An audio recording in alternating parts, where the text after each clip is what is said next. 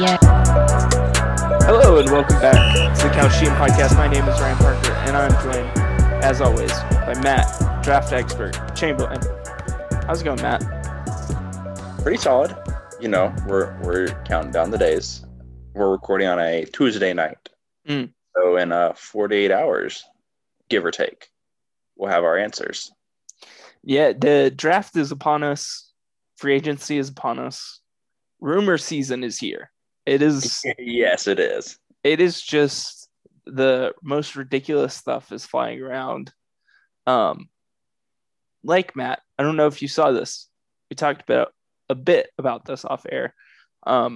Eric Bledsoe might not be long for Memphis, but Philly would be among the teams to be interested in bringing in Eric Bledsoe. I'm Matt, pretty sure his agent put that out there, and Philly is like, no, we aren't. It's just like, if you have Ben Simmons, you're just downgrading your version of Ben Simmons. It's like going from like Windows 10 to like Windows 98, you know? But you're not paying him $30 million. You're right. You just get exposed over and over and over again by Giannis and Trae Young in the playoffs. So when it matters, the business. I'm just saying. So that's kind of interesting, but that's we'll talk more about rumor season here in a little bit. If you haven't already, follow us on social media on Twitter and on Instagram. You can search for us, Couch GM Podcast, and you'll be able to follow us there. If you haven't already, give us a rating or a review on the podcast platform of your choice. With housekeeping out of the way, if you missed episode 117, we're on episode 118. These things are going to start cranking out really fast because this is our busy time of the year, Matt. We talked about new NBA head coaches, the ones we missed while we were talking about playoffs. And then we did draft preview part 1. We talked about perimeter players. Matt broke it all down for me because I don't watch college basketball. I refuse to do it. It's in a terrible state right now. Kind of sucks. It is. I like feel sorry for you because I know you watch a lot of it, and I don't know how you do it. I don't know. I would rather watch grass grow than watch college basketball. That would be a shorter process than the shot clock. Also, probably take less time too because of how many fouls are called. It is just absolutely ridiculous. Anyways, getting into the news, Matt. We have a trade. We do. How exciting is that? We haven't heard those words in a long time. So the Grizzlies and Pelicans decided to swap some things. And boy, oh boy, this was a trade. I was shocked. Capital S, shocked. Memphis gets pick number 10, pick number 40, a 2020 future first-round pick via the Los Angeles Lakers, Steve Adams and Eric Bledsoe. New Orleans in return gets number 17, number 51, and Jonas Valanciunas. Those picks for New Orleans are in this year's draft. Matt, thoughts? Memphis better be doing this because like they have like a small group of guys that they think are very talented NBA draft prospects, and they're betting one of them will be there at 10. Which honestly, I was thinking about this because he texted me this like as soon as it broke. If Memphis is reportedly linked to two guys we talked about on our last podcast, Josh Giddey from Australia, Moses Moody from Arkansas. Again, if you didn't listen to the last pod, go check it out. I mean, it feels like the draft is kind of like we know who the top 7 are roughly. Between Cade Cunningham, Jalen Green, Jalen Suggs, Evan Mobley, who we'll talk about today, Jonathan Kuminga we'll talk about today, Scotty Barnes we'll talk about today, and then we talked about James Bouknight last time also. So that seems to be the top 7 in whatever order it goes. So you traded up to 10. That means Orlando has another pick. They're probably taking one of Moses Moody or Josh Giddey, it seems like. Mm. So, okay. Kings are at 9. Kings do not need another guard. They already have Fox. They already have Halliburton. They could move Buddy Hield, but they can't spend a top 10 draft pick on another backcourt player. Right. So they're probably, all the reports are they're looking for bigger players. So in theory, whichever one's still left, they're not going to take. And the other falls to Memphis at 10. If that's your bet, seems smart. You just better be right. And it seems like it will. You're also assuming here Sacramento doesn't trade out of 9. Probably a fair assumption. I think Kings fans would be pissed if they traded away a top 10 pick. So, yeah, I feel like there's going to be some movement at the top of this draft, and it's kind of going to be determined on, I feel like, some Toronto stuff. And that's going to be tricky because I'm sure Toronto wants to do like a sign and trade with Kyle Lowry, but you can't really execute that until after the draft. So it may be in their principle. Yeah, right. It may be in their best interest to pick a player like Scotty Barnes and just kind of make the rest work at some point and include his draft rights in a trade somehow. Sure. So that I'm sure that's something that the Grizzlies front office has taken into account in some effect. Like you have to plan out these moves these other teams are doing, like you were saying. I think Valanciunas was a good fit in Memphis, but I guess this was also them saying they didn't really have an interest in extending him and getting him a new contract. Sure. And that's the piece we haven't talked about yet. Players that are actually already in the NBA. Jonas Valanciunas is the best player traded. Like, in this draft. Or Adams, in this trade, yes. Yeah, between Adams, Bledsoe, and Valanciunas. Like, Jonas Valanciunas is clearly the best player here. Yes. Whether he gets recognition or not, he's been a top 12 center in the NBA for the last couple of years now. Mm-hmm. So you're getting a good rebounder. You're getting someone who's been spacing the floor in New Orleans, which they desperately need. Defensively, he can guard the 5, I would say. He doesn't provide quite the versatility you might want next to Zion, but neither did Steven Adams. So they're not downgrading there at all. I think I like the get for New Orleans in that regard. Maybe it was a little heavy what you had to give up to get him. But another part of this deal is they got off of significant money by trading both Adams and Bledsoe. So maybe that's where the Lakers first is really coming into play here. Now New Orleans has an extra $20 million in cap space to do something with. Kyle Lowry? Maybe. Yeah, 100%. This, I think, also clears some space for a Lonzo deal in some form or fashion. I also wonder, that Lakers pick, I think you and I were talking about before we started recording, is that it's going to land somewhere between 26 to 30. So it's almost a second round pick. Like you're almost giving up a second round pick. And that's not why the Pelicans got all those Lakers picks, right? It's the future, the far out stuff.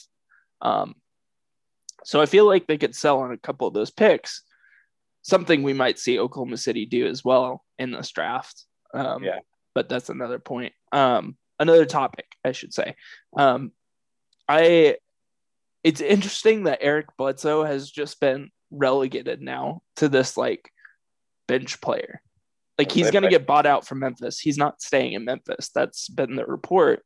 Yeah. His career has just been like from a potential cornerstone piece in Phoenix to being a part of a core in Milwaukee to now not even a starter in the league, it seems like. And same thing kind of with Steven Adams. Like, it's not like he's like your 5th starter, maybe even a bench player at this point, right? No, I think he can be like a 5th starter still. It's just he's filling a very specific role, Right. And the money he's making, he's not giving you the production you would see associated with that money, right?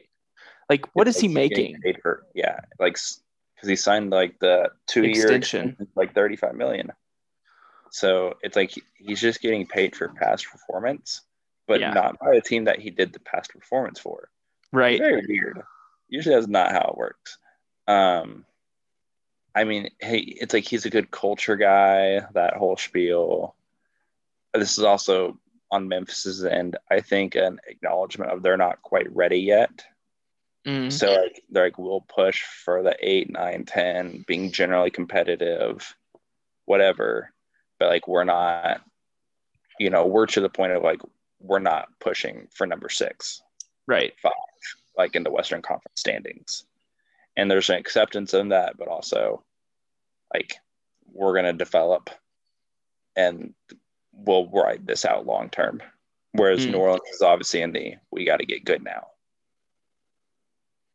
Yeah, right. And the pressure for Zion to win, because like, what if he doesn't sign the qualifying offer that New Orleans can give him, and he plays on the qualifying offer, or does sign the qualifying offer, excuse me, and then he just becomes an unrestricted free agent. Like, that's the fear in New Orleans, I would imagine. Sure. But I guess that's another topic for another time. They feel like they have 2 legitimate years left before things start getting a little rocky, right? And we've seen this play out with New Orleans before in recent history with Anthony Davis. Sure. Yeah. And this is just their worst nightmare all over again, unless Willie Green can come in as the new head coach, these couple moves, and somehow make it all rosy and better. That's so weird to me. Like, I'm having to readjust my brain. Like, I was just used to hearing and seeing Stan Van Gundy as their coach, and now it's someone else. It is. Three coaches in 3 years. It's wild. It's wild. Last piece of news here, and then second to last piece of news. We forgot one piece of news. The Bradley Beal deal, Kyle Lowry and DeMar DeRozan. Rumors are starting to heat up, Matt. I think each signed with like 4 different teams at this point, Ryan, from what I've heard. I don't know about you. The Twitter sphere is just going crazy right now. Be careful what you believe in, people. SGA's been traded 16 times, I think.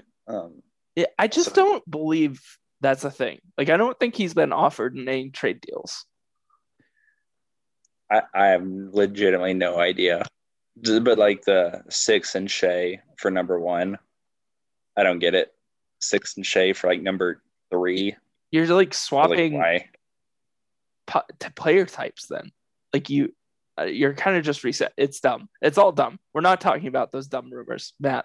And then some other lesser names like Kuzma, Alonzo, and Bagley have also been mentioned in some trades, potential things. One we saw with like Kuzma and Hield swapping straight up, which is, I guess, a win for the Lakers. You get shooting.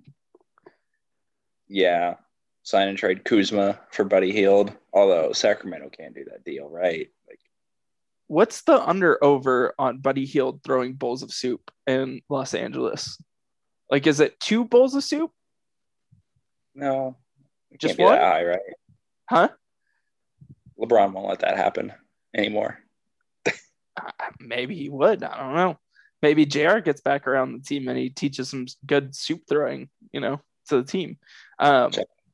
Anyways, last piece of news, Matt, and maybe the most boring piece of news that I'm ever going to bring to this, but the Oklahoma City Thunder's arena. I forgot about Paycom. Was renamed the Paycom. What was that center? What is it called? I think so. Paycom Center. What a dumb name, Like, it made top Smoothie King Arena or whatever it was called at the time. Right. Down in New Orleans. Yeah. Yeah. I mean Sacramento has like the Golden Chick Center. So like, don't get me wrong, Oklahoma City is not exactly cool by any means, nor is the Thunder cool. We're like, Paycom, that's so boring. It's so generic. It's But, if you don't know what Paycom is, it's an HR payroll system. So the one of the most boring teams in the NBA, on top of that, now has this huge, massive deal, naming deal, with one of the most boring subjects on the face of the earth. Like, you can't look at me in the eyes and tell me that Paycom is interesting. Paycom Center is interesting. well, it's like the thing is like some businesses you can really play on it and like, do some cool marketing or branding stuff like off of like the name. And there's not a lot of options here. All the Thunder halftime games are gonna be, win a $25 gift card or like something like that now. An all expense paid trip to like San Antonio or it's wherever. to like Six Flags. Six Flags.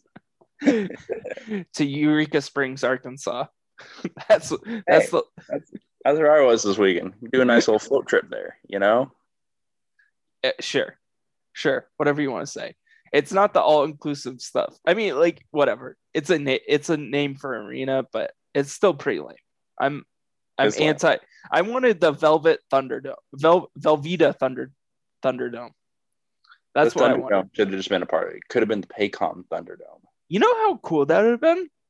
Thunderdome. We would be winning a championship next year, but Sam Presti doesn't want that, I guess. Anyways, I would sign up for that. If he doesn't want to go back, what is the Raptors like fan area outside of playoffs? It's Jurassic Park. Is that what it's called? Yeah. I don't know if there's any way the Thunder can compete with that. Probably not. Especially not as the Paycom Center.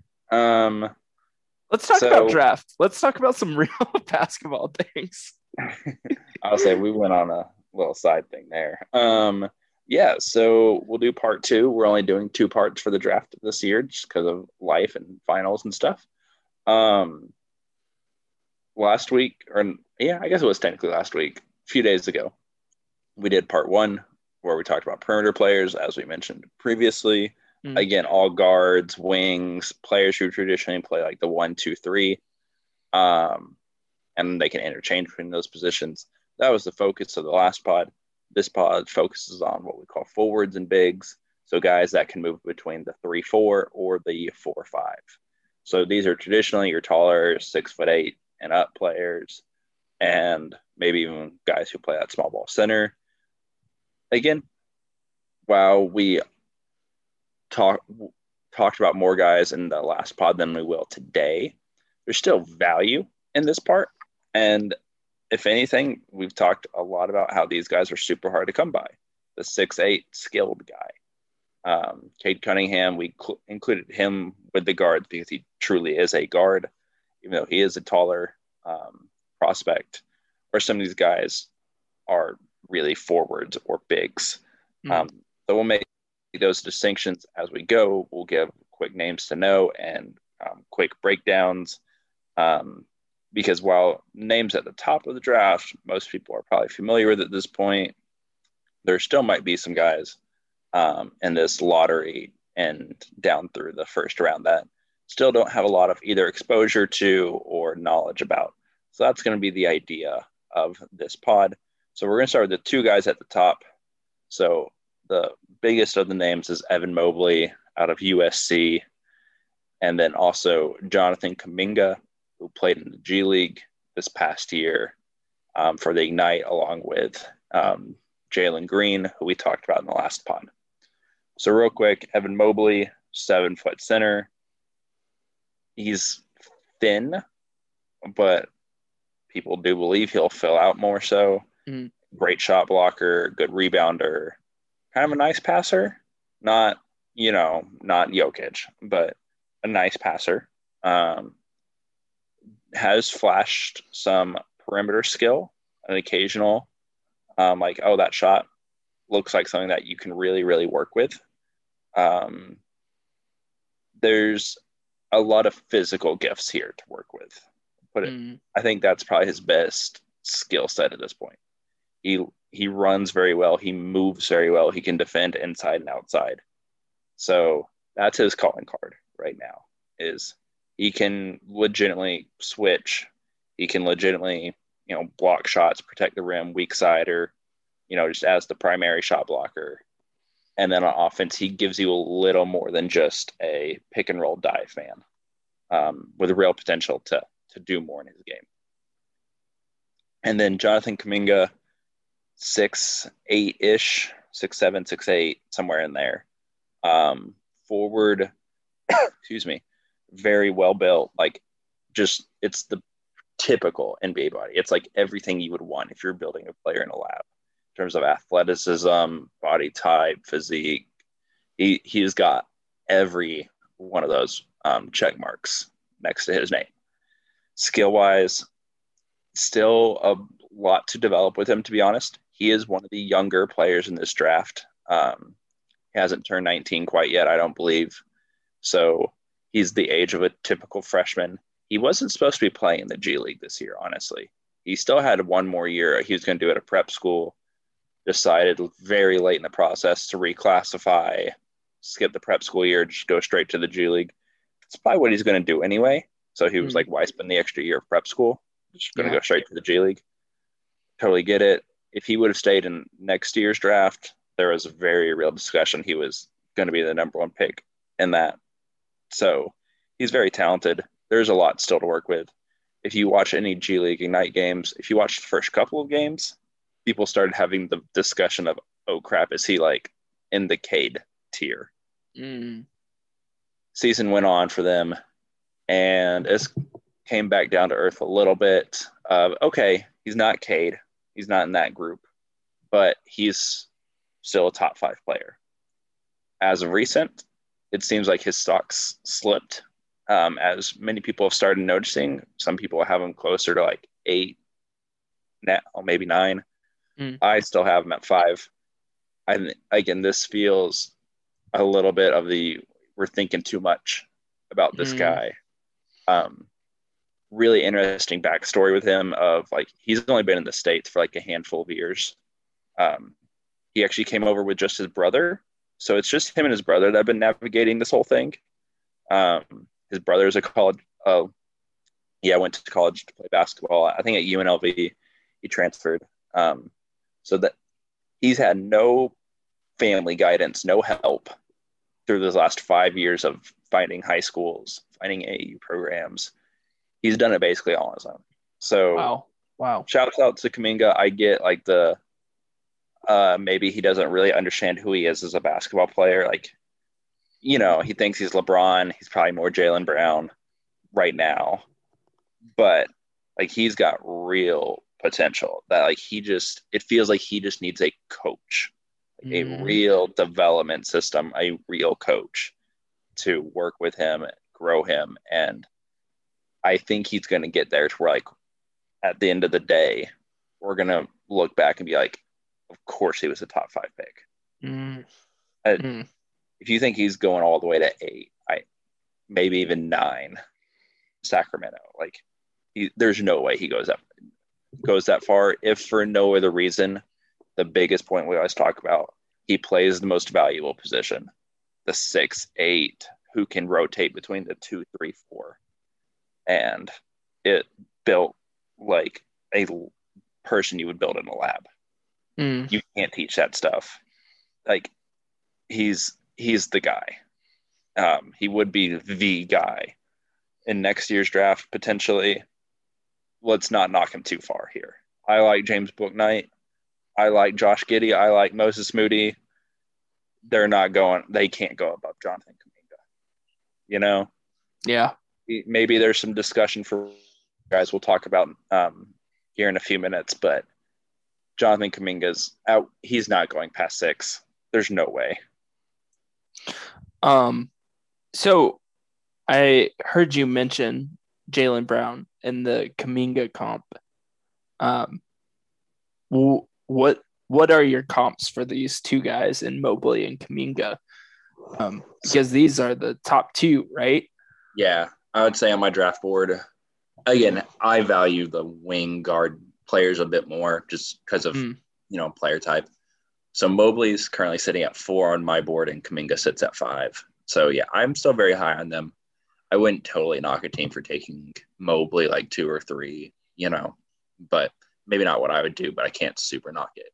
So who do they remind me of? I mean, if you fully believe in Evan Mobley, like Bill Simmons is like all on Evan Mobley, and like some other guys, they think he's legitimately in the Cade tier. You only think that if you think like he has real Giannis potential. Like if he can give him the ball 18 feet from the basket and let him just go to work. I don't think I quite see that for him, but and honestly, that's not fair to compare him to Giannis. Like that development track, what he became, what he is. Like it's like when you compare guys to Steph Curry and LeBron James, like you just can't do that. That's not fair, but that's the idea if he develops that. And I get it. You probably have to be a little more realistic. He's going to be better than the Jarrett Allens of the world, the Clint Capellas of the world, where it's more so just, run and jump bigs. But I know they're not the same body type, exactly. But if you think you're getting at least the same player of Bam Adebayo, can really defend, can really switch, can rebound, can block shots. He can do some passing stuff on offense, some DHO stuff. And if you think the shot can over time develop, that's what you're looking for. Bam is obviously built a little bigger than Mobley in terms of girth, but he's not actually any taller than him by any means. So I think he's a couple inches shorter. So if you think Evan Mobley's in terms of his game is Bam Adebayo, that's a good pick with maybe even more upside to be closer to whatever Giannis is. It's not fair, but if you think he can be like that in between those two type of guys, sure. You are also betting on him in either situation, putting on significant weight. Yeah. I mean, he's 210 right now. And it's reasonable in the NBA strength and conditioning. You think you can get him 230, 235 and still playing the way he plays. I get it. I think he's a very immensely talented defender with real offensive potential. The shot looks fine. So the thing with comparing him to the Giannis type guys, Chris Bosh, you hear a lot for him. Is there's at no point in Chris Bosh's college career did he ever score 0 points in a game, right? Yeah. That would never happen to Chris Bosh in college. You're not seeing even Bam Adebayo in Kentucky. He wasn't, putting up 2 points a game and games here and there. And now Evan Mobley did end up averaging 16 and a half, 8.5 rebounds, couple assists. He did, have perfectly fine averages. But it's I don't know, when you're playing Utah and you're putting up 3 points on all free throws, and I know it happened once. He put up 9 points against UCLA on 6 shots, but there's a lot of 10 and 11 point games in there. You don't put up 10 and 11 point games, in conference play on 5 shots. You can knock USC's team a little bit for that, but come on, if you're that level of trajectory for Giannis, which again I don't think he is, but if that's what you're betting on him being by having him number 1 or 2 on your board, they're not doing that, Right. There better be some switch flipped that you really bet on, or there's better be an immense amount of skill that just didn't get to be displayed at USC that I don't have the knowledge of. But as far as I've heard, it looks good. It looks developmental on the offensive end still. Kuminga, Gotcha. I did throw out Jaylen Brown. Personally, that's a comp I really like for him, especially if he goes into the NBA with a mindset like Jaylen Brown did of I know I have to get better, and every year gets a little bit better. But if he goes in the mindset of I'm on the, again, not throwing out LeBron as a comp, but if that's his mindset of I'm in that tier of player, that class of player, I would be worried about him. Right. But he's everything you would want in a 6'8" scoring, two-way wing. Like in theory, if he hits, it's Paul George. If he hits, the highest end would be like Kawhi. But I think Paul George, like if he hits, is a pretty good one for him. Of like he's willing to put the ball on the floor, but Paul George has really become a fantastic 3-point shooter, and Kuminga's not there yet. Again, I don't think the shot looks terrible, but it's not there yet. So if you think that's the mold of him, which I really do think he could be in a really effective two-way player in that vein, then, Jaylen Brown, Paul George, whomever else you want to come up with that's in that similar 6'7", 6'8", two-way wing build, I very much get it. I think I lean a little more Jaylen Brown just because I don't know if he'll ever get to the impactfulness and feel that like Paul George got to, but like that's still a lot of talent and a really good player in an NBA with obviously all the tools to do even more than that. It's just will you get it out of him or not? And that's probably why Jonathan Kuminga has in some minds slipped, is because you do have to wonder, like, does fit, like where he goes, impact him a little more than those like top four guys like Suggs and Green and Cade and Mobley. Whereas those guys could just go anywhere and they're probably going to be whatever it is they're going to be. Yeah, that's a great point. It's so you have them going back to back, Toronto 4, Orlando 5. Is there any hesitancy with those guys fit in either of those spots? Like, Toronto would love Mobley. Toronto wants Mobley. Toronto for sure would be a great fit for Mobley, but Kuminga going to Orlando sounds just like another wing they're taking a chance on. Yeah, I don't know what Jamal Mosley is as a coach. Their new hire. We talked about him last week briefly. I don't know what his thing is as a coach. I don't know what he's going to run. I don't know stylistically what he's going to do. I don't know how he's going to project out whoever they pick at 5, whether it's Kuminga or someone else. In theory, Orlando still needs players who can do stuff with the ball in their hand. Right. Through all these draft picks and things, acquiring Markelle Fultz, they still need guys who can do stuff with the ball in their hands. And if you think Kuminga can legitimately get to the Paul George level, you can give Paul George the ball and get out of the way. Yeah. Maybe not super duper consistently, but you can. Then it still kind of makes sense. But that might not be the situation I would want him to go to, Right. Oklahoma City at 6, if he falls, I would get that one also. Mark Daigneault seems to be really big into development and trying to get them to play the right way, buy in on the defensive end. That's another thing with Kuminga. Looks like a great defender when you just look at him. If you watch his highlights, can look like a really good defender. But he gets into a lot of the same stuff we got into with LaMelo last year as a defensive prospect of I need you to care. Yeah. And LaMelo got to the league, cared, was at least passable. On defense. Kuminga should be a lot better than that. But it takes legitimate effort to do that. And maybe Daigneault could do it because he's getting a whole bunch of dudes who maybe shouldn't even be in the NBA to play hard. So maybe you could do the same with Kuminga. But I really don't think Kuminga gets past 6 at OKC.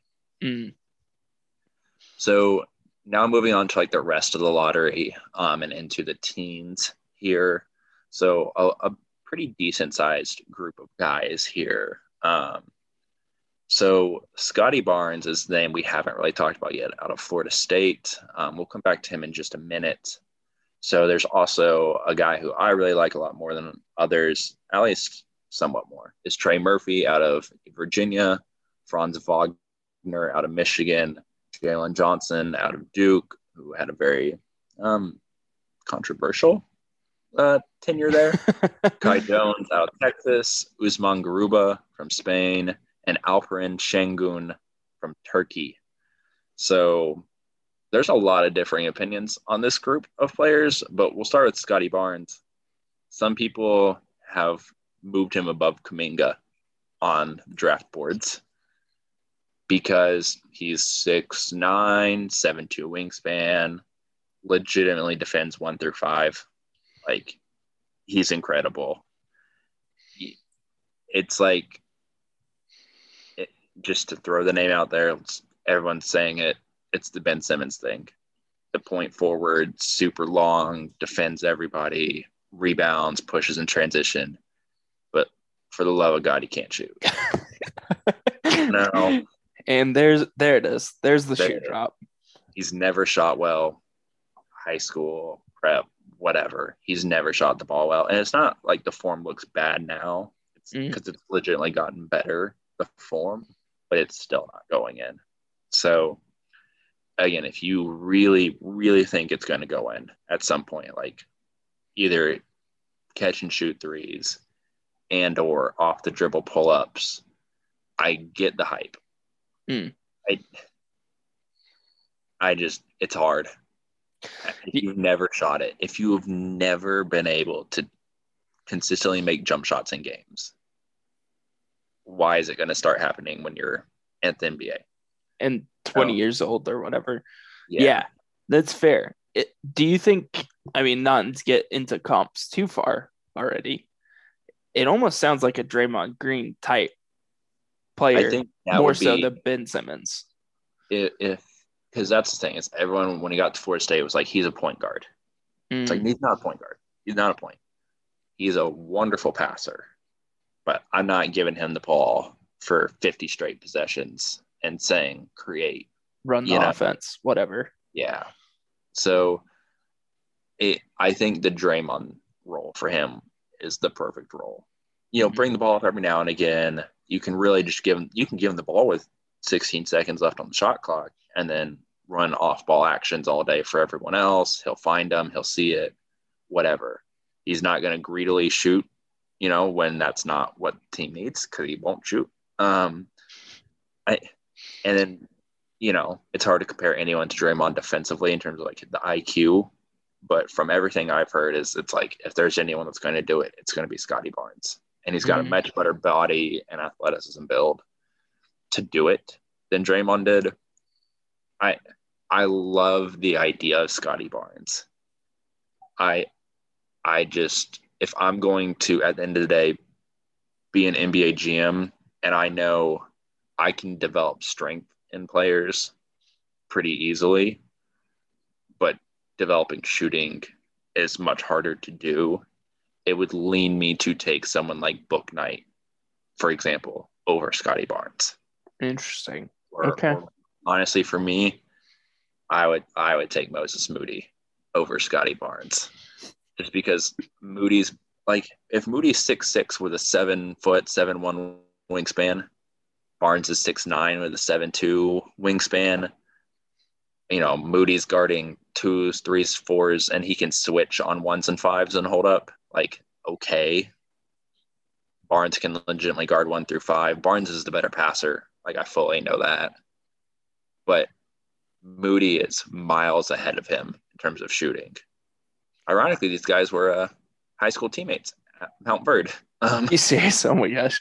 Is that, hold on. That's that the same? Yeah, okay. Cade. That's the Cade, Moody, Scotty Barnes thing. Yep. Moody is light years ahead in terms of shooting. I would take Moody. That's me. That's my philosophy. I totally get the Scotty Barnes hype. I hope it works for him. Seems like a super nice kid. Does everything the right way. Looks like an NBA basketball player. It's hard to get over the shooting, though. It's really hard to get over it. So it's like, without it, if it never comes around, we've seen the pigeonhole that this gets guys in. Yeah. Draymond's a wonderful basketball player. Scotty Barnes is going to make an all-defensive team or a few in his career. Okay, you can have that, I guess. Well, I think, unless you're doing it with Steph Curry, Klay Thompsons of the world, doesn't really end up mattering all that much. Well, I think that's kind of, to your point, is like, we saw this kind of play out with Rudy Gobert to a lesser extent, in that, like, he won Defensive Player of the Year, their team got bounced in the second round. Like it's not exactly the same player, but it's kind of the same idea of player, like defensive stopper, can't we shoot saw the Ben ball. Simmons, like he couldn't stop Trae Young. Yeah. And if you're going to be out there, we need you to stop them. The best scorer on the other team, no matter really what position. And and maybe Scottie Barnes help you win 5 more regular season games, or then come playoff time. Like you have to be Giannis level defensive player in terms of moving here, there, and everywhere. And then also you have to be able to, like, maybe not to Giannis's level on offense, but like you have to be able to contribute on offense. It's hard to be at that level defensively and still contribute on offense, let alone like the Giannis level. I love the idea of Scottie Barnes. He would have got drafted top 3, 10 years ago. It just feels like there's just something missing here. I don't know. If the shot comes around, all the power to him. But we'll talk about some other guys before we go on too far with Scottie Barnes, the next Oklahoma City draft pick. Trey Murphy out of Virginia, 6'9". He's a junior. Actually played his first 2 years at Rice. Only played this past year at UVA. Knockdown shooter, 50, 40, 90 guy. Very, very talented scorer. He doesn't do a ton off the dribble, but he also plays at Virginia, so I don't think anyone's allowed to dribble there. So that's kind of the problem. What is dribbling? But in all seriousness, there was some criticism of like, okay, if he's so good, why didn't he take over more at Virginia? It's like he scored like 17 a game. Like at Virginia, they only score like 60 points a game. Like there's not a lot of points to score. The context there is different. Yeah. He's 6'9", like 210 pounds. For someone that like he's a shooter, he like dunked the ball like 50 times this year on like, and some of them are like powerful dunks. So I'm not saying he's like the greatest athlete by any means, but like I think he's going to be at least average NBA athleticism. He's willing to play the 4. He's able to play the 3. He can really, rebound for you if you need. He's a good teammate. He's a willing passer. He's not like a pick and roll ball handler passer, but he's a good passer. He knows the extra pass. If he learned anything at Virginia, it's that. And he's openly said, I never had to play defense before I got to Virginia because, why not? And he's like, I really have learned how to play defense this year. So he's like, I've really embraced that.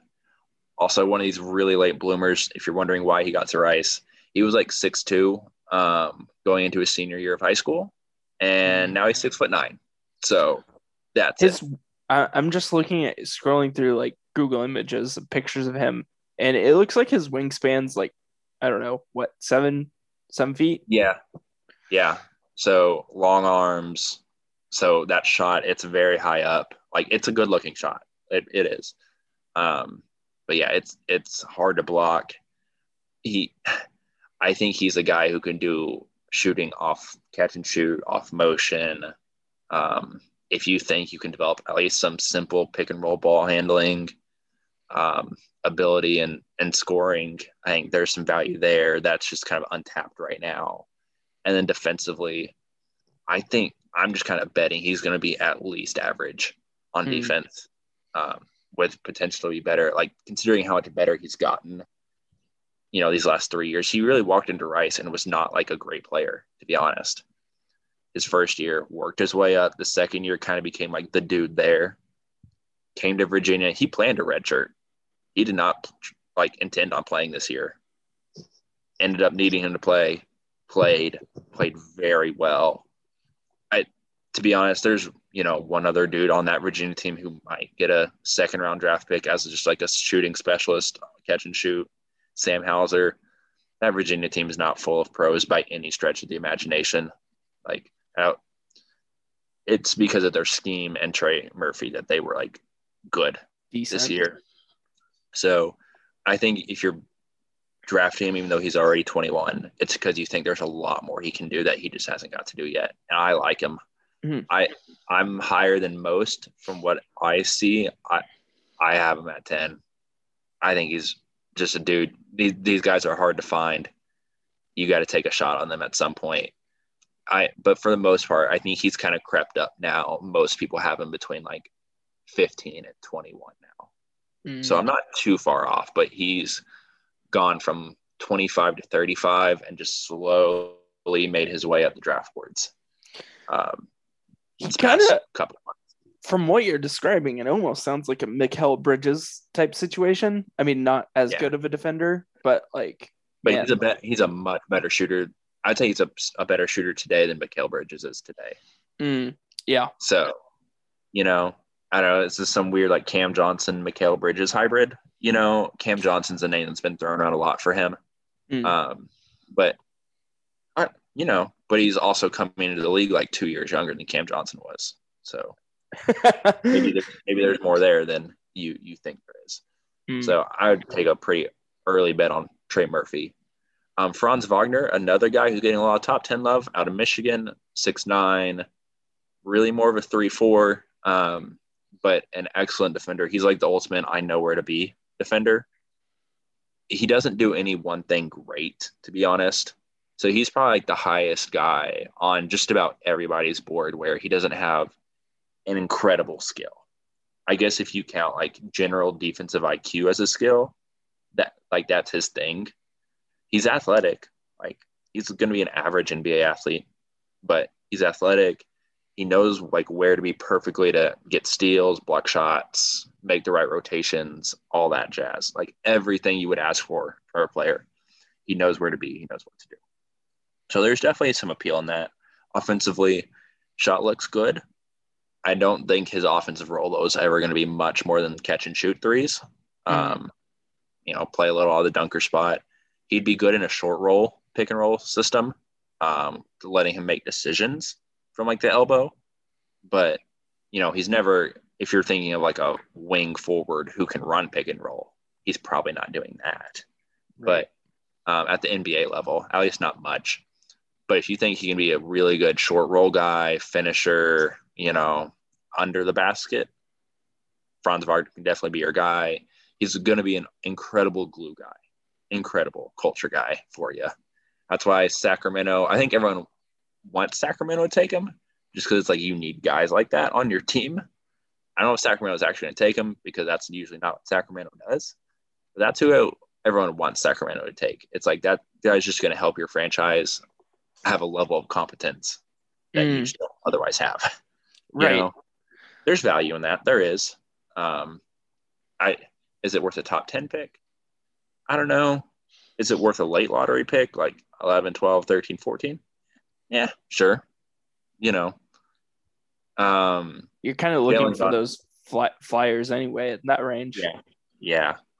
You're probably not getting a star there anyway. So if you can get someone who you think can be a 10-year NBA starter, maybe value. Never more than the fourth guy, it's still good value, right?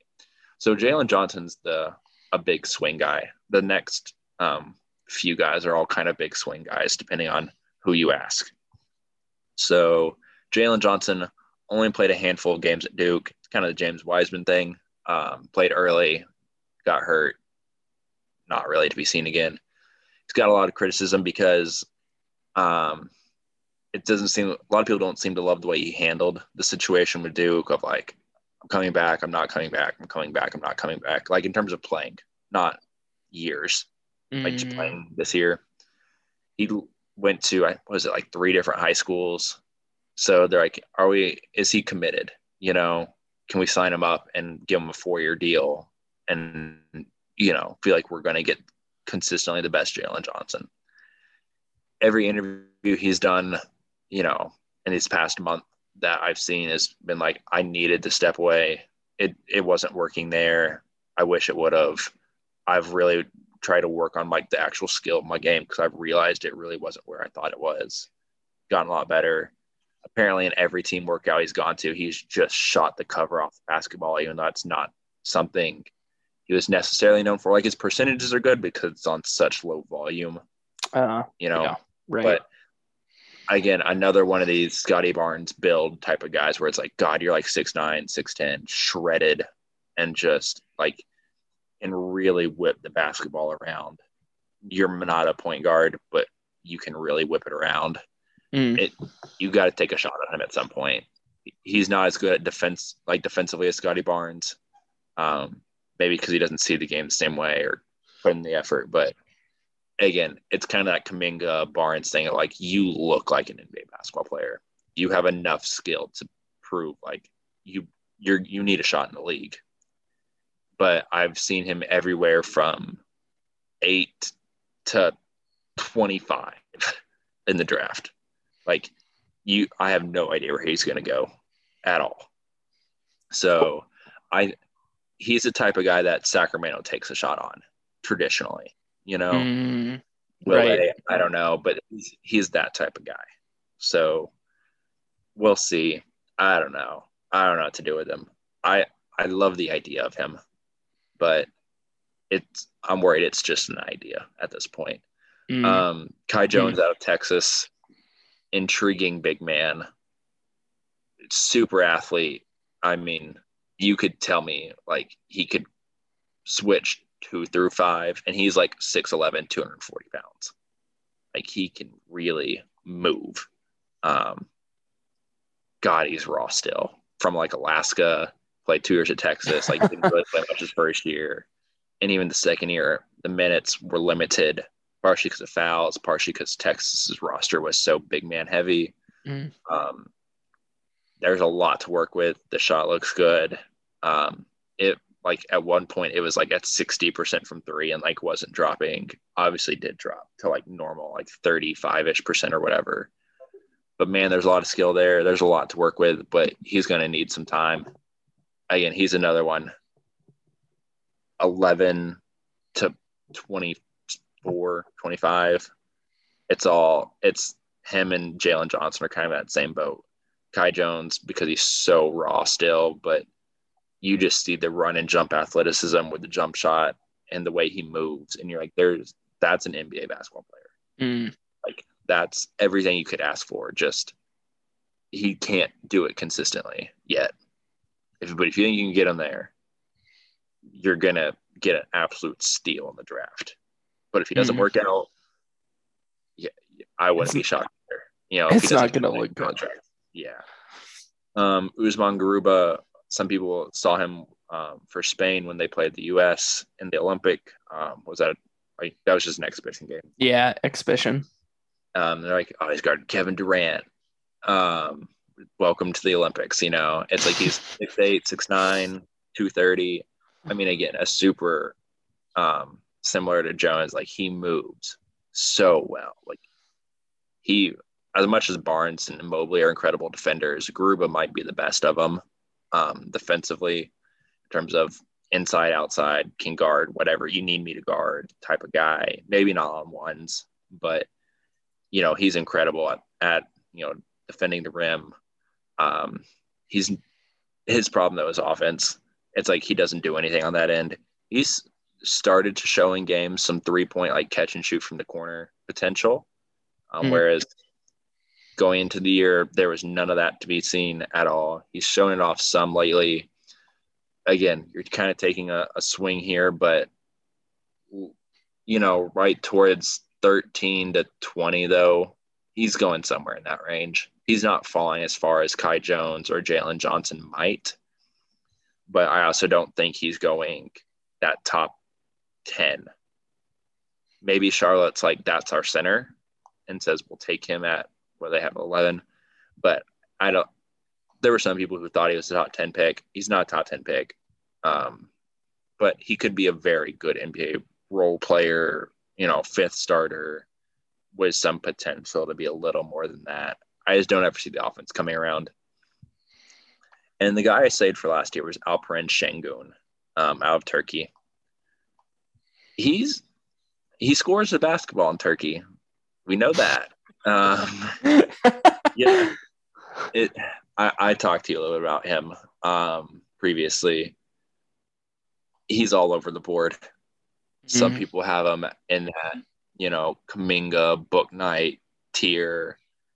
Some people have him at like 20, 23, 24, somewhere in there. I think it's really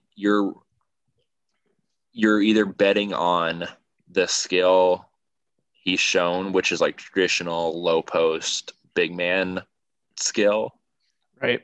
becoming and developing into much more, or you're like, I just don't see athleticism. I don't see it ultimately coming around on the defensive end and the offensive end. Is he ever going to get past 15, 18 feet? Mm. I think that's a little more where I'm at if I had to lean one way, to be honest.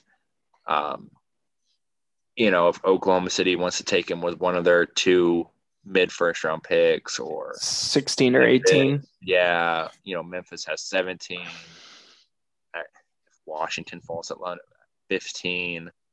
But like Kevin Pelton for ESPN put out the wins above, replacement or whatever, like ranking. And like Alperen Sengun was like number 1. And, it's not like his actual opinion. It's just like what the numbers say. But like, and it was like far, like he was like double Cade Cunningham, who was number 2. And it's just like, okay, but it's different. It's different once you come to the States. We've seen that with Olympic basketball. If anything, like it's not the same game, international and NBA. He can't, sit down there and take 7 dribbles in front of the rim and then give a baby hook. Like that's just not going to fly anymore. He's shown some better athleticism. He's actually lost a lot of weight. I want to say it was like 3 years ago. He was getting closer to like 280, pushing 300, and he's brought it back down to like 240. Really lost like 20 pounds this past year.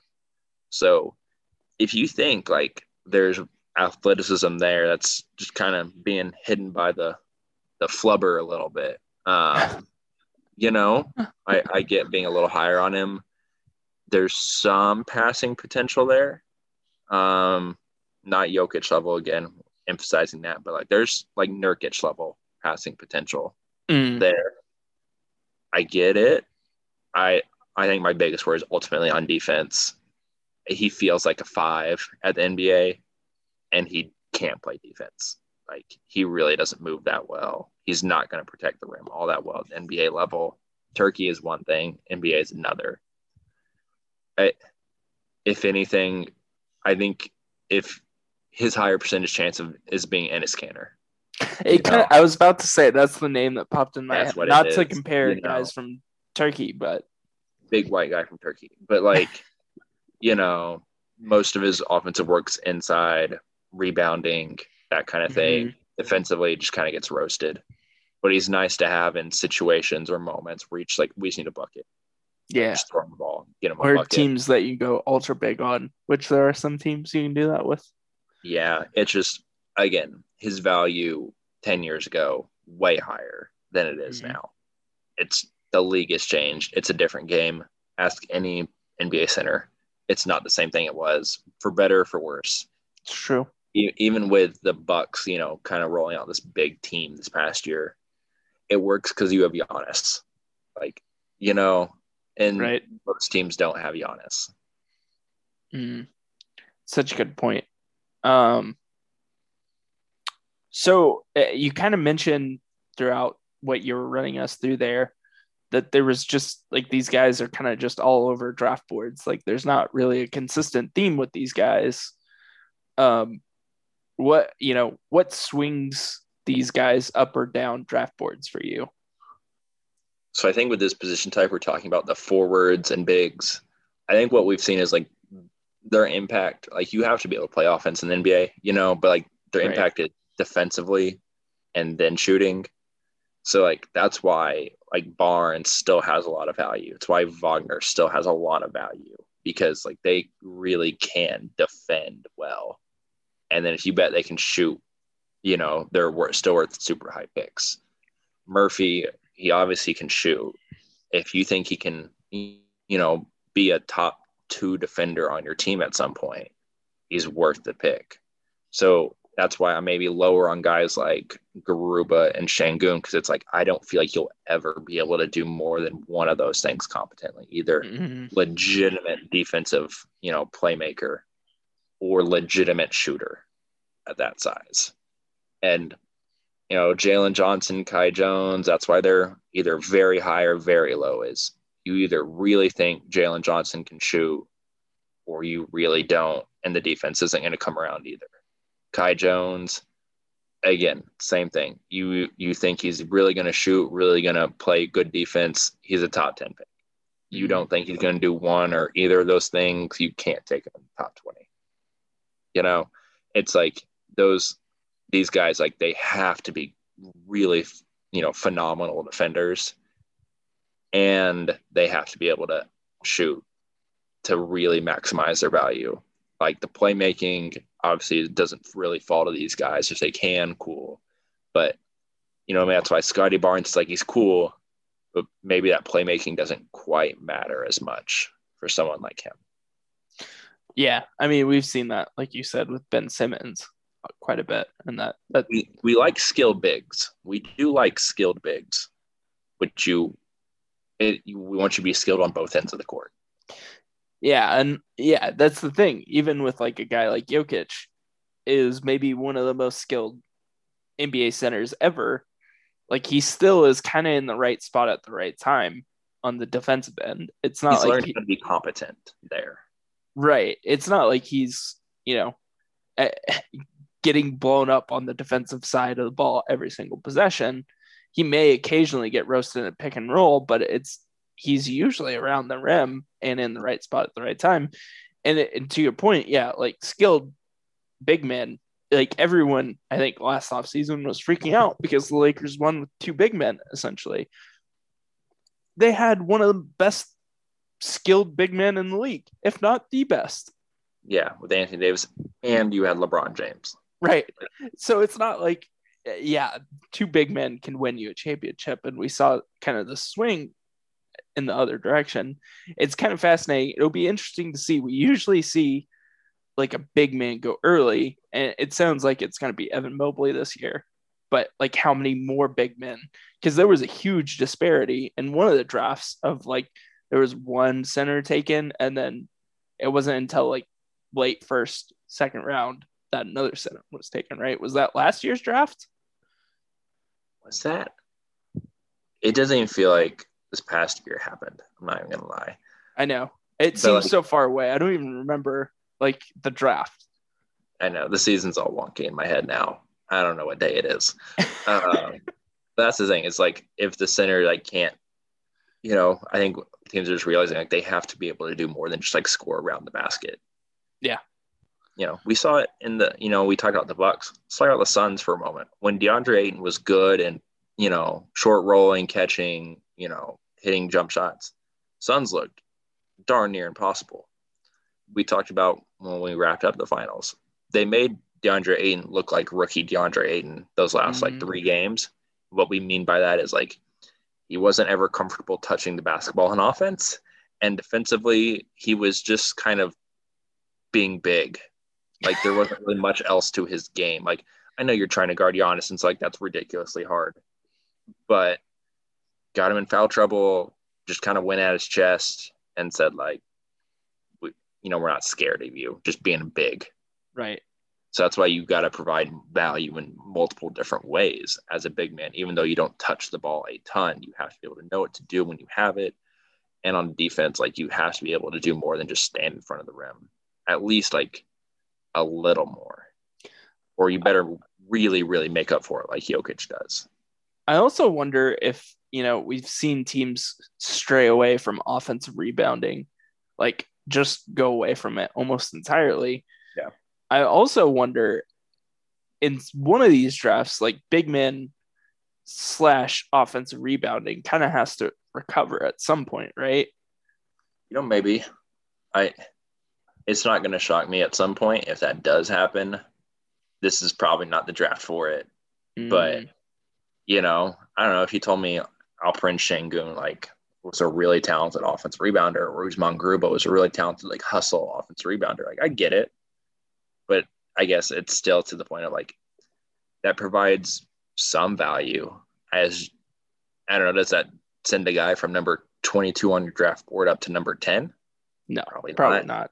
Maybe it moves him from 24 to 19, something like that. All right. We'll talk about some late first round options, maybe early second round options. run through these a little faster. So JT Thor out of Auburn, 6'9", 6'10", intriguing left-handed player, can shoot. It's not the prettiest shot, but it goes in actually quite a bit. Defensively, not a 5, but he is a good weak side shot blocker. Has shown a little handle potential. If you take him, you're taking a massive bet on him, but there's a lot to work with there. Again, hard to find 6'9" guys who can, shoot it and protect the rim. Kessler Edwards representing Pepperdine, or I don't know, Waves or whatever they are. I don't even know. Who cares? It's Pepperdine. Sorry. But I really like Kessler Edwards. Another one of these 6'8", 3-4 guys. Went to the combine. Really, really talented defender. Of all the guys who played, Scotty Barnes didn't play in that. Garuba wasn't there because he's in Spain, obviously. But Edwards was probably the best defender, at the least the best perimeter defender out there all day, consistently. I mean, he would switch onto point guards. He would, defend bigs.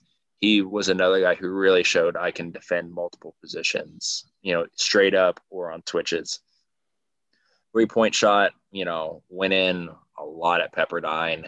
So he's not going to do a ton for you off the bounce, but, he is the 3-and-D player of maybe the draft. It feels like he is that guy. Average 17 and 7, average a steal and a block per game, shot 49% from the field, 88% from the line, and 38% from three. There's a good basketball player there. He's not dynamic. He's not a super athlete. He's just a good basketball player who knows his role, does his job. At times for Pepperdine would take over. At other times, they had a point guard there who was their school's all-time leader in scoring and assists named Kobe Ross. Might get a second-round draft pick, probably not. But he would defer when needed and play off of him. He's a willing screener. He can play without the ball. I like Kessler Edwards a lot. Again, some team's going to take him at 29 and be like, you got a really good player here. He's our eighth man, tomorrow. So I like him. Not a flashy guy, but a good player. Herb Jones, kind of the same thing, played at Alabama. One of the catalysts for that team being very good this year. His big thing was obviously very talented defender at 6'8". Another one of these switches everything, can guard everybody. Actually has some playmaking ability, but the 3-point shot is really the swing skill. Had not shot the ball well his first 3 years at Alabama. Kind of came around this last year, though, for Herb Jones, which a lot of people were really excited to see, because he was always kind of repped as a very good player, good dude, but the shot just didn't go in consistently. This year, on still fairly limited volume, only took 57 threes this year, but he shot 35%. So he took about the same number of threes his first 3 years as he did this past year at Alabama. So I think he took 60 threes his first 3 years. Took 57 this year. So, if you think confidence is there. Yeah. So if you think he's a really good defender, the 3-point shot, if you think it's real and you think he at least knows how to make the right pass, the extra pass, all that good stuff, again, similar to Kessler Edwards, just bring him into your team. He's going to stick. He's going to be a good guy. He's going to be a good player.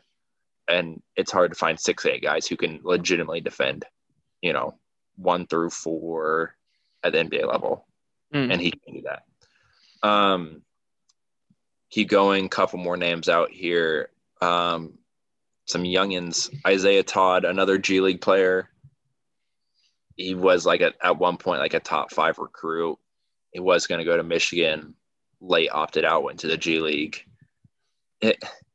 His thing was he was the number 1 player in that class recruiting wise, growing up, well above Cade and others. Eventually, other players height wise caught up to him, skill wise caught up to him. His junior, senior years didn't really seem like he put the work in, to be honest. went to the G League, kind of found himself the back half of their season there. Didn't start for them just because of the way their team was composed, but got a lot of run by the end. 6'10", long frame. Again, if he thinks he's Kevin Durant, he's going to burn out league here in a couple of years. But if he's really going to buy in defensively, which he really started to there towards the end of the G League season, there's a lot of potential there because he's a tall, I think left-handed, if I'm remembering right, player, can shoot. Like, he can shoot. It's just you need him to buy into all aspects of the game and actually working on it. But if you think you can do that, there's rumblings that he could go as high as like the Rockets because they have those like 23 and 24 that they can use a pick on him. Maybe he does end up falling to early second round, but I can't see a world where too many teams let him pass like 35, 36 on draft day. And then two traditional bigs, because Todd's kind of a 4 with, if the skill really develops, he could be a 3-4. If it doesn't, but the defense does, he could be a 4-5. He's kind of a weird one. But two traditional bigs more so. Daron Sharp from UNC, the fourth Mount Verde Academy player there with Cunningham, Moody, and Barnes. Played at UNC. Again, kind of got into some of the similar situation to other guys did, like Kai Jones, where they had so many bigs. They had 4 legitimate centers at USC and we're playing 2 of them at all times, or UNC, and we're playing 2 of them at all times. Not a lot of space to work. He's lost a lot of weight, like in a good way. He's down to like 260, really looking good now. He played this year more like 280 plus. Again, all the workout videos look incredible. Looks like he should be a top 10 pick. On the basketball court, didn't shoot the ball at all at UNC. Maybe it's a UNC thing. I don't know. But smooth player, moves well, can pass a little. Didn't see it a ton because, again, UNC, not quite their style, not their system. You're betting that he just didn't get to see a lot this year, or he didn't get to show a lot this year. So, again, could be in that mix at those Houston picks. Could fall similar to Isaiah Todd into the mid-30s. Wouldn't be shocked either way. There's an NBA player in there, but I guess I don't know what he does great right now. He's not a great shot blocker. He's a good rebounder. Again, maybe he is a great rebounder. Again, the whole UNC 2 centers thing took away from it a little bit maybe. He's not a great scorer. He's not a great shooter. He's not a great passer. He's just kind of like good at a lot of things, which, again, value, but how much value is there for a 6'11", 260-pound big man who's just kind of good at stuff? I don't know, at a college level, maybe an NBA level. It's fair.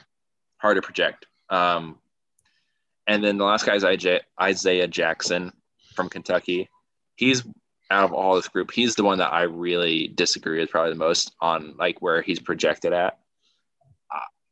I'm not a top 20 guy on Isaiah Jackson. Everyone thinks he's locked to the Thunder at like 16 or 18 because he shut down workouts. And so everyone just assumes the Thunder shut him down.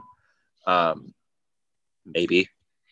He said he wasn't going to stay in the draft legitimately if he wasn't going to go in the lottery.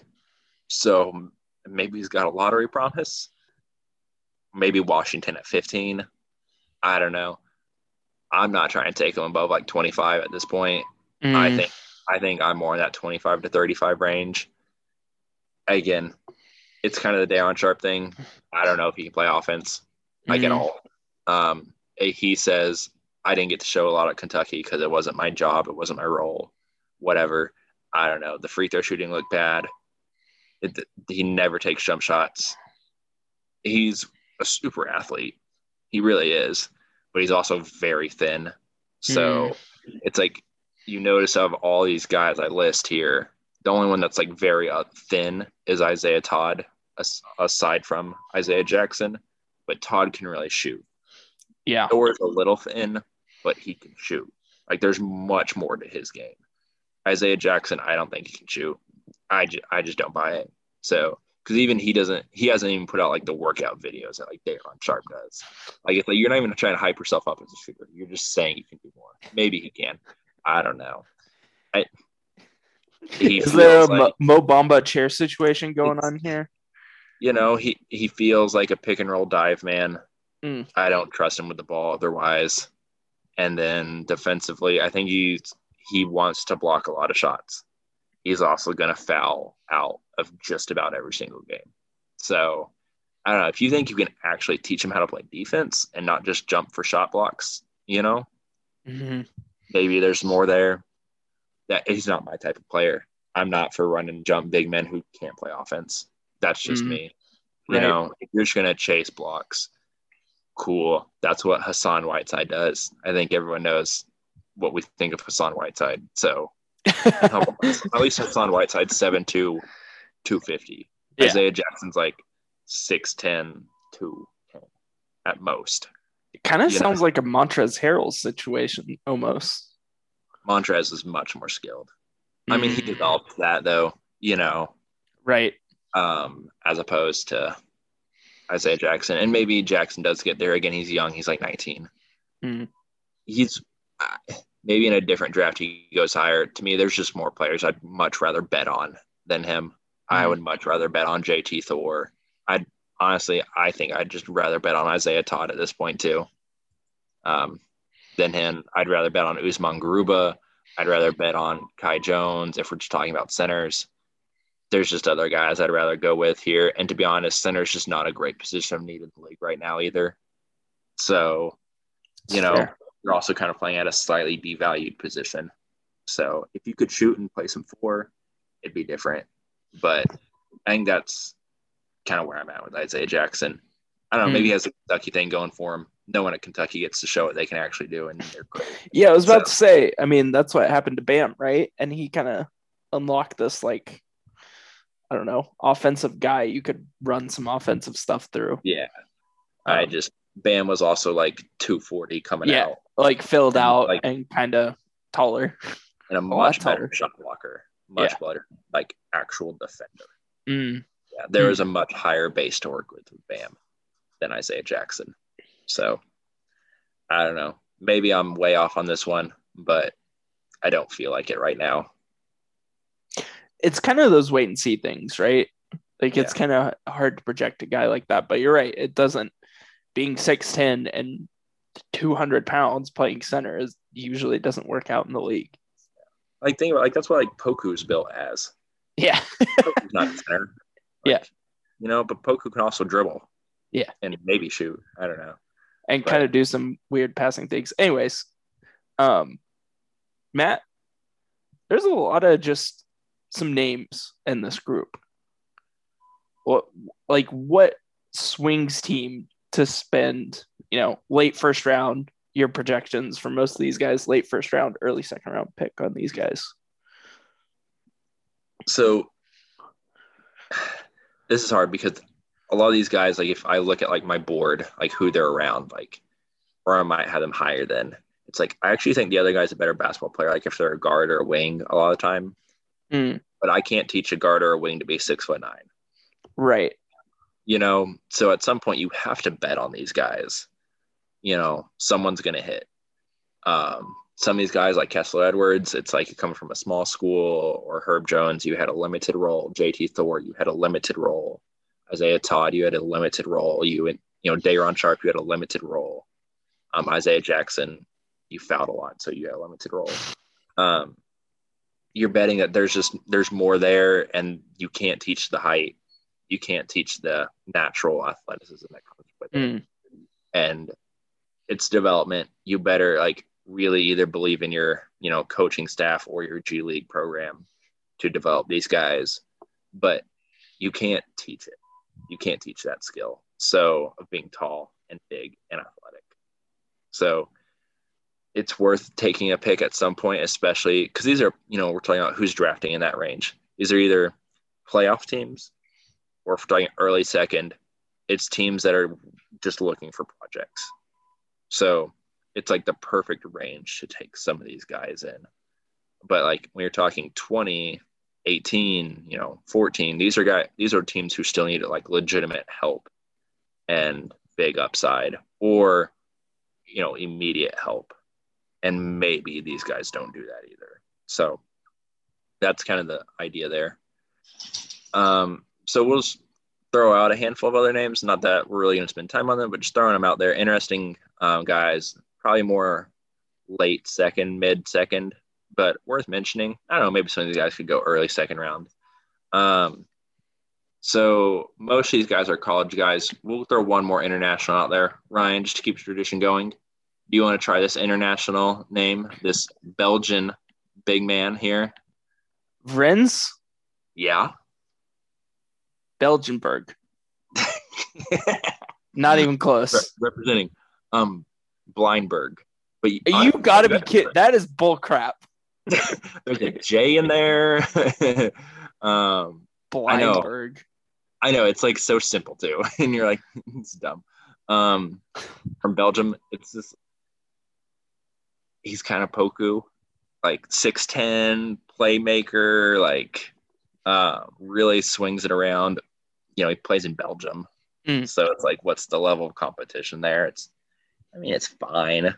I don't know, like 8th best league in the world, something like that. But like, so it's like, what does it look like at NBA level? But it's kind of, you do some things with the ball in your hand. You're interesting. You're definitely like a good little draft and stash type of guy. And maybe in a couple of years, you're like, oh, that's a basketball, like that's an NBA player. He's interesting. I'll go through the next one. Neemias Queta from Utah State. Close. Yeah. Originally from Portugal. He's a massive human being. He's like 7'2", 280, 270. He's gotten a lot better in his 3 years at Utah State. Can definitely pass. Kind of has a mid-range jump shot. Very good defender around the rim. Someone like the Bucks or someone's going to find a way to grab him, and we're going to look stupid for not having him higher because he would play their system well. Luka Garza, National Player of the Year at Iowa. I mean, he was an incredible college player. I don't know if he's going to work in the NBA. I actually have him as like 40-ish. Like I think he's worth taking a chance on in the early second round. 38, 36, 34, somewhere in there. He's lost weight. He looks a lot more athletic. His NBA combine numbers aren't great, but he wasn't worst. He was not the worst. So honestly, that's a pretty significant step higher than I thought he was going to be. And he actually can really shoot the basketball. So if you think there's some backup stretch 5 potential there, that might be worth an early second round draft pick. He's very good at offense. And if he can be passable-ish enough on defense, might have something there. Listen, if Frank Kaminsky can find a way to the NBA Finals, I'm sure this guy can get some serious NBA time. If you're going in that vein, then yes. Jericho Sims and Greg Brown, both out of Texas. Jericho Sims, a multi-year guy there. He's kind of the ultimate rim runner, shot blocker. He's kind of the point of like why I'm also not so high on Isaiah Jackson. It's like I could draft Jericho Sims at 40, 45, and I'm probably going to get the same player as Isaiah Jackson because I assume neither of them are doing much on offense besides, So, but Jericho Sims is a body. Greg Brown is kind of the tantalizing one. Big 5-star recruit, 6'10", power forward. He thinks he's like a 2-guard. I'm not here for him. I have him like as not a second round draft pick. I have him at like early undrafted, but someone's going to draft him. I just know it. And it's good luck. He dunks, he shoots threes, and that's it. He can't do anything else, and he doesn't even shoot well. So, good. Again, in theory, the body looks incredible. Looks like he should be an NBA player. The athleticism is legitimately great. If he wasn't 6'10", if he was 6'4", he wouldn't even get a look at the NBA. So, it's kind of that same vein of what we talked about a couple minutes ago. The last guy is EJ Onu. Just want to throw him out. Shout out Shawnee State University. You know what level of basketball that is, Ryan? Not Division Um, One. Division 3A or something like that. NAIA. Yeah, that sounds right. So he's 7'2", 250, 7'9" wingspan. The shot doesn't look great, but he shot 40% from three on like legitimate attempts on this past year. There, again, you can't teach that frame. Legitimately blocks a ton of shots because he's obviously massive and he moves actually pretty well.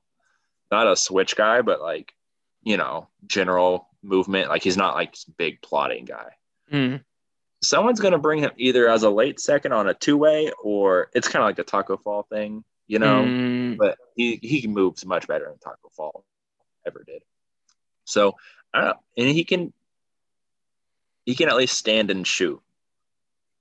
So if you think there's real potential there, he's a senior there. There was talks he could go back and transfer up to Division One, decided not to.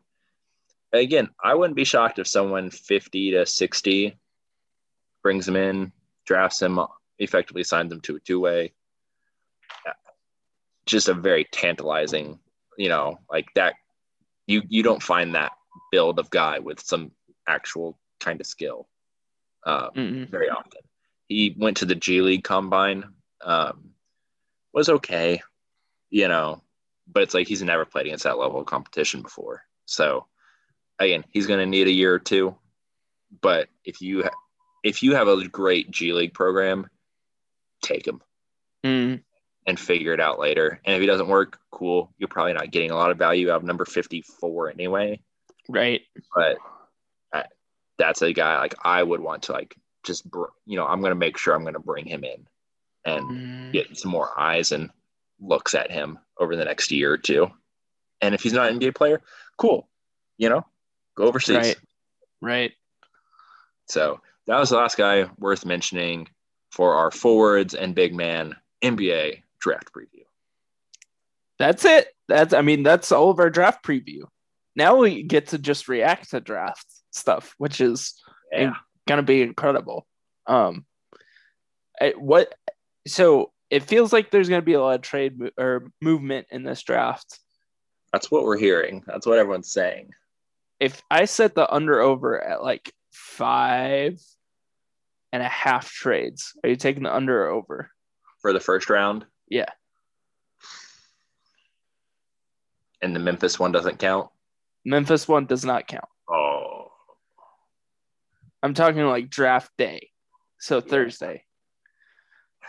So if we're thinking, I don't think anyone's trading up into the top 4. I just don't think any of those teams are going to go for it. But if you think OKC is going to do something with the late picks, there's one. Yep. You think Golden State's going to do something? There's 2. Maybe 3. Maybe 3, depending if they split up 7-14.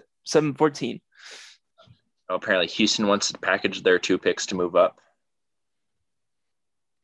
The New York apparently wants to package their 2 picks, 19 and 21, to move up. There's 4. So we're just betting on 2 more random ones, effectively. Right. I'll take the over. There's going to be some other one, and then like one right at the end. Like someone's going to trade up to number 29, because they're like, why not? We want to secure this guy, and team's going to trade back and be like, cool, we don't have a guaranteed deal anymore. We're picking 33 now. Right. Now it's a 2-way contract or whatever. A non-guaranteed deal, something that's not guaranteed money. Yeah. It's I'm pumped.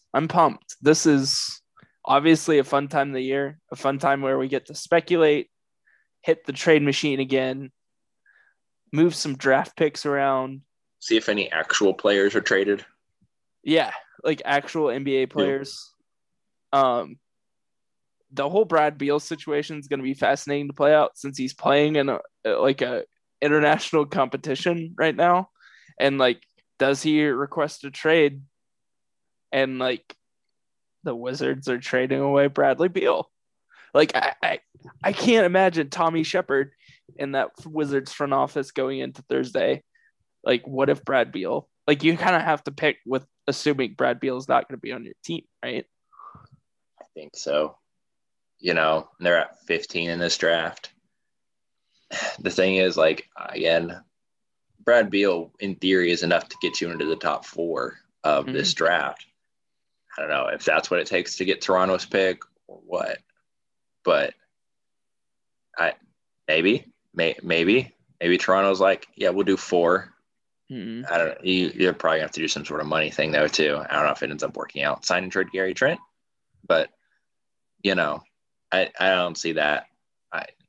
But I can see Brad Beal moving other ways. Yeah, it's all going to be fascinating to watch and see how it all shakes out. Matt, thank you as always for the fantastic draft analysis. Your big board is always incredible to watch from my end because I just check on it every so often and it just like magically changes. But you still have always like, big. What's that? My big board. It's always big. It's always big. What's how many players did you have on your board? If you include guys that have like eventually decided to like go back to school and everything at some point, at probably some point like 170 players plus popped up, like not at one time, but like at some point or another popped up on the board. It's crazy. But you decide to go back. Well, congratulations. You've done it. Another year in the books. And now we get to do all the fun stuff. So thank you so much for listening to episode 118. We will be back for episode 119 and reacting to the NBA draft. We'll see you then. Yeah.